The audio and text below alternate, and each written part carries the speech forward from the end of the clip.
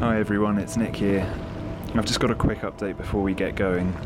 As you can probably tell from the sounds around me, I've been called away from my normal job in London to work on Aquarius, which is a search and rescue ship we're operating alongside SOS Mediterranean in the Mediterranean, which has meant we haven't been able to get an episode ready in time for this week. So to fill the gap, we're reposting an episode from our first series with the fantastic Dr. Conor Kenny. Now, it just so happens that Conor is on the Aquarius with me as we speak. In the next couple of weeks, we'll be releasing an episode recorded entirely on the ship, along with an update from Conor to give you an idea of how one of our rescue operations works. Now, on with the show.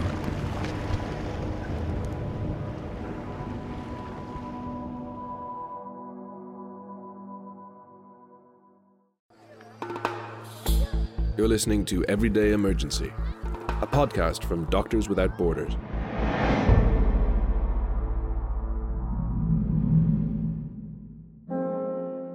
Welcome to Everyday Emergency. I'm Nick Owen from Doctors Without Borders, also known as MSF. Earlier in this series, we heard about the perilous journey hundreds of thousands of people are making each year to cross the Mediterranean and Aegean seas to reach Europe. The majority of people who are fortunate enough to survive this new odyssey make land on the shores of Greece's Dodecanese islands. From there, they're moved on to Athens, where the journey through Western Europe begins, a journey which for many is carried out on foot. Conor Kenny, a doctor from the west of Ireland, arrived in northern Greece in March 2016. He was on his first MSF mission to provide healthcare for some of Europe's most vulnerable people, in a camp on the Greek border with the former Yugoslav Republic of Macedonia, in the village of Idomeni. Idomeni was the informal crossing point through which hundreds of thousands of refugees entered the former Yugoslav Republic of Macedonia in 2015. But in November, people were forced to camp there when the Macedonian government began shutting the border to certain nationalities. Once the border closed entirely in March, the site became a full-scale camp and an emblem of Europe's failure to manage the refugee crisis.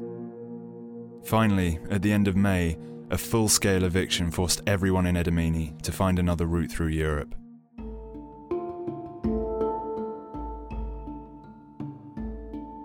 After the eviction, Conor moved on to Lesvos, an island 4 miles from the Turkish coast, to care for unaccompanied minors making the journey. The following is an account by Conor of his time in Greece. The words are read by James Brady. Stay tuned after the story when we'll be speaking to Conor about his first mission.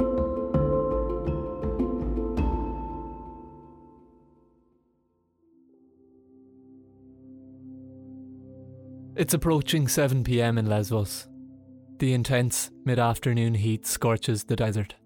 It feels like the ground is beginning to dissipate thanks to a light westerly breeze.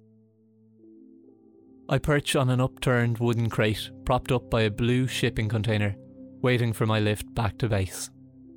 Staring into the distance, I watch the beautiful orange glow of the sun setting over the hills surrounding the camp, momentarily illuminating the few sparse wispy clouds which have formed into golden rivers in the sky. It signals the end of my mission. It has been a calm shift to end on. The contrast from day one in Idomeni is not lost on me.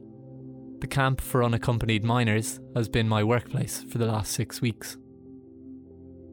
It is intense, but a different intensity to that of Idomeni. Working with children requires a different, more holistic medical approach. Education is a key part of the role I play. I'm continually surprised by their ability to understand basic medical concepts, theories such as rational antibiotic usage, which are often lost on adults. I reconsider whether I have properly said my farewells to the children I work with. I have purposely downplayed my goodbyes. Having observed the high turnover of people in the lives of these children, I'm aware of the effect that overstated goodbyes have on their emotional health. Craving a form of stability in their chaotic lives, I do not want to be part of the problem. A brief nod of my head towards their tents and salute of appreciation. Under my breath, I wish them the best of luck in the future.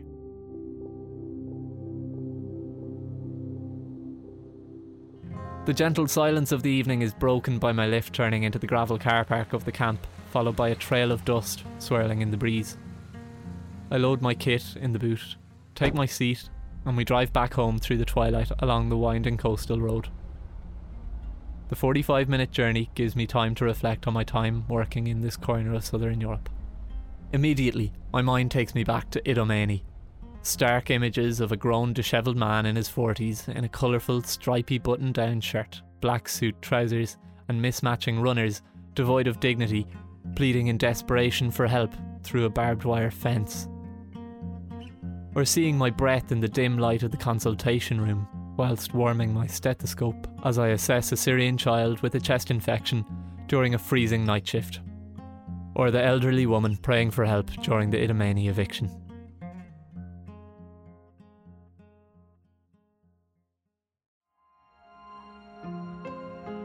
The positive memories of my work are also powerful. Memories largely of hope in the face of tragedy. Hope fueled by a basic belief that their lives could be no worse than what they had just experienced. Hope seen in the eyes of mum and dad during a newborn check, in a tent in the middle of a waterlogged farmer's field. Hope in the hearts of families waiting to be smuggled into the unknown by faceless individuals with no safer way to travel. Hope in the eyes of resolute mothers waiting in the vaccination line, aiming to give their children every chance of a better life. Many characters who came into the clinics were unforgettable. The colour, culture, expressions, those who gave great energy to my day and variety to working here. In hindsight, the only difference to the typical British or Irish patient was the language, location, and journeys it took patients to get here. There was the anxious mother with her teenage son, the young pregnant woman with her husband looking for advice, the man in his mid-50s with heart disease who wouldn't stop smoking, and the elderly grandmother with arthritis in her knees needing pain relief. I have no idea what will happen to these people in the future. Needless to say, they will endure further politically driven heartache. It's my hope that Europe may eventually start to learn from the lessons of this migrant crisis and avoid the self-imposed catastrophe epitomised by the disaster in Idomeni. Working in this environment reinforces that you're only as good as the people around you. To all the people whom I had the pleasure of working with, through good times and bad, and to those who followed me on this journey, thank you for your support. Finally, to the refugees I met, if Idomeni taught me one thing, keep your hope. The darkest moment comes before the dawn.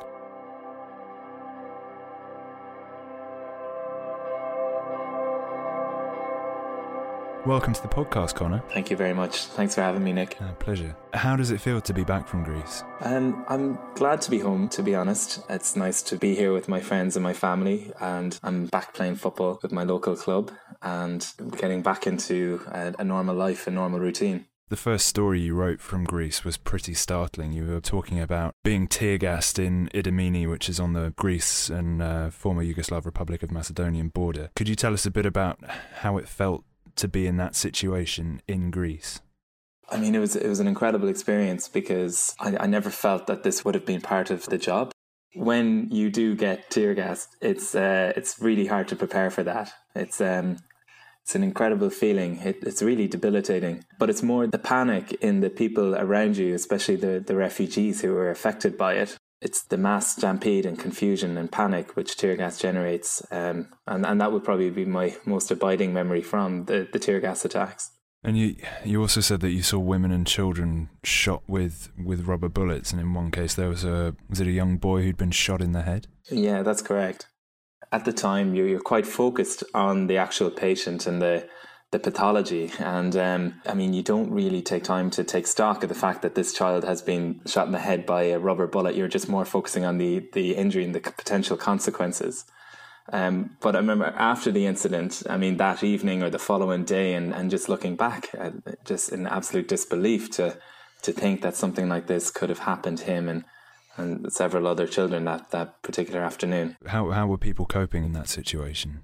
It created a huge sense of panic. And it was only spending more time in the camp and speaking to the refugees about the incident, I realised that many of these had actually undergone some chemical weapons attacks previous in Syria, and they'd associated with any sort of gas like that as, you know, being something a lot more lethal than what we would perceive tear gas to be.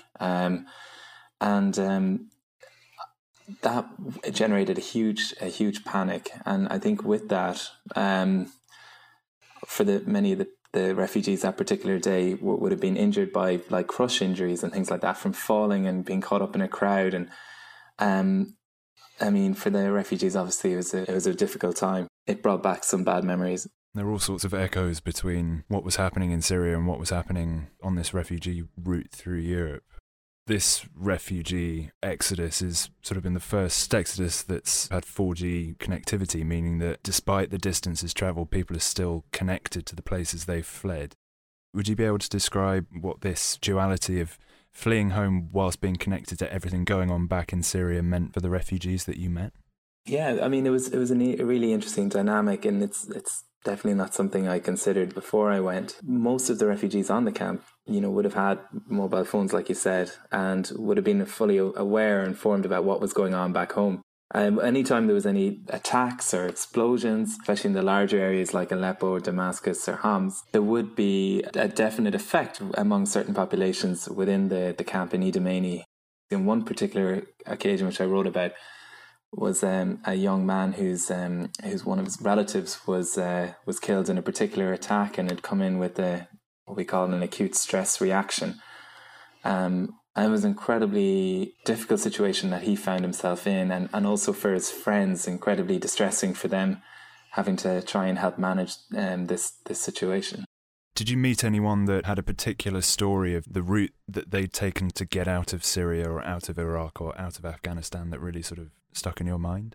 One particular woman who was there with her 3 very young children, describing the stories of making the crossing to Greece where the boat actually capsized. And luckily enough, she was rescued. But the way she described the feeling of when she watched one of her children face down in the water that particular day, and the feeling of that, she definitely thought her child was dead. And the distress and sadness of everything that she'd gone up to that point, surviving what she had in Syria and the journey to get to the boats in Western Turkey, and then watching this unfold in front of her, I don't think she felt that like life could get any worse.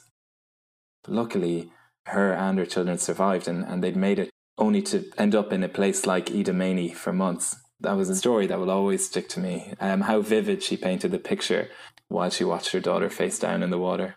Could you describe the camp in Idameni? Idameni camp itself was located in northern Greece on the Macedonian border. The camp was on a vast expanse of agricultural land, which was a natural drainage area for the surrounding mountains. It also was dissected by an international electrified railway line which connected Greece with the rest of Europe. Initially, it had been a transit camp, so a camp to hold refugees, maybe a couple of hundred refugees, for a 24 to 48 hour period as they made their way along the Balkan route through Europe. But obviously when the borders closed, that camp for a couple of hundred people then swelled pretty much in the space of 3 or 4 days to 15,000. That's around the time when I arrived. Looking at it, it was a kind of a haphazard arrangement of tents in this vast expanse of agricultural land. And at the time when I arrived in March, the weather was quite cold, but not as cold as it had been in the months previous. It was also wet and water pooled naturally in this drainage area. There was also a number of hazards within the camp. Obviously, with the fact that it was an electrified railway line, there was lots of electricity pylons and diesel engines for the trains at the side of the tracks. Our clinic was very busy with, for example, lots of upper respiratory tract infection because people were so exposed to the elements, or diarrhea and vomiting, and also because they all lived in such a confined space, almost on top of each other. There's also lots of trauma within the clinic itself, and that would have been maybe from a result of children playing with stones on the camp, or men getting quite frustrated with the conditions in which they lived in as well. Something I'll never forget was the image of the sun rising and the sun setting in the camp, and particularly when I would do my night shifts, that if possible, if the clinic was quiet at around 5 a.m. or 6 a.m., that I'd be able to go outside and just take a look at the sunrise over the mountains. And it was an incredible experience to see that beauty contrasted with the absolute horror which unfolded in front of me with the conditions in which these refugees used to live in. And then later in your mission, you also went to a sort of a beautiful, holiday spot on Lesbos, didn't you? Yeah, exactly. Would you be able to sort of describe the difference between your work there and your work in Idomeni? There was a significant difference. My role in Lesbos, in the island, would have been to work with unaccompanied minors, and the type of patients that would come in or the type of problems that the children would have had was very different to what my experience in Idomeni was. The camp in Lesbos is also a smaller camp of around 80 children, whereas in Idomeni, I think when we started working in the primary care setting, you would maybe have 60 or 70 people coming into the clinic during just one shift. Even just the environment in which the children lived, it was not ideal, but it was certainly a lot less intense and hectic. It didn't have this same intensity and that Idomeni would have had. It was like chalk and cheese, the difference in the experience. That's not to say that Lesbos was a particularly good experience for the refugees. It was just very, very different, the type of patients that I was dealing with. It's a striking amount of unaccompanied kids. Yeah. These children had experienced a huge amount to even get to where they were now. There was lots of complex issues related, for example, to self-harm. So the frustration of being in the camp or what they'd been through to get to this point. Many children use self-harm as a way of expressing their emotion. So a lot of my time there would have been spent working with the psychologist and various other groups, as well as trying to develop interventions in which to kind of support the children as best we can while they lived in this environment. Being an unaccompanied minor is stressful enough, but being in a camp during the most important years of their life, it definitely affects their development in later life. How young were some of these children? I think the youngest was around 13 years old, so at anything up 13 to around 17 years. So they were very, very vulnerable. Did any of them sort of tell you their story about how they managed to make that journey on their own? Yeah, I mean, some incredible stories on how many of them had got here. Like, a large amount of their journey might have been on foot, coming from Afghanistan through the way they described going through Pakistan, again with smugglers, on foot through various mountain crossings through Iran, witnessing death of people who would have been part of that journey as well, so who would have just kind of been left on the roadside. Until they get to Turkey, where they would have been maybe put in a safe house for a number of weeks. Well, not a safe house, but a house for a number of weeks while they are forced to work, while they waited for the opportunity to cross into Greece. Their stories are incredible, and for a child at that age to experience what they've experienced is it's hard to believe. So this was your first mission with MSF. Do you think you'll be doing another mission? Yeah, I think I will. It was a very challenging mission, but it definitely gave me an insight into humanitarian medicine, and it's something that I'm really keen to pursue with MSF. That's great. Thanks so much, Connor. Yeah, it's been great having you on the podcast. Cheers, Nick. Thanks very much. All the best. So that's it for the first series of Everyday Emergency. If you have any questions about anything you've heard in this podcast, make your way to msf.org.uk/podcast and leave us a comment. We've also posted links to other stories written by Connor, as well as links to other articles and videos about MSF's work on the refugee route through Europe. We hope to be back with the second series in the new year, and we'll be posting one-off episodes between now and then, so make sure to stay subscribed. If you've enjoyed listening to any of our episodes, we'd love it if you could help spread the word by leaving us a review on iTunes. And finally, before we go, I'd like to say a big thank you to Joel Samazzi, who's been responsible for making these episodes sound the way they do. See you next time.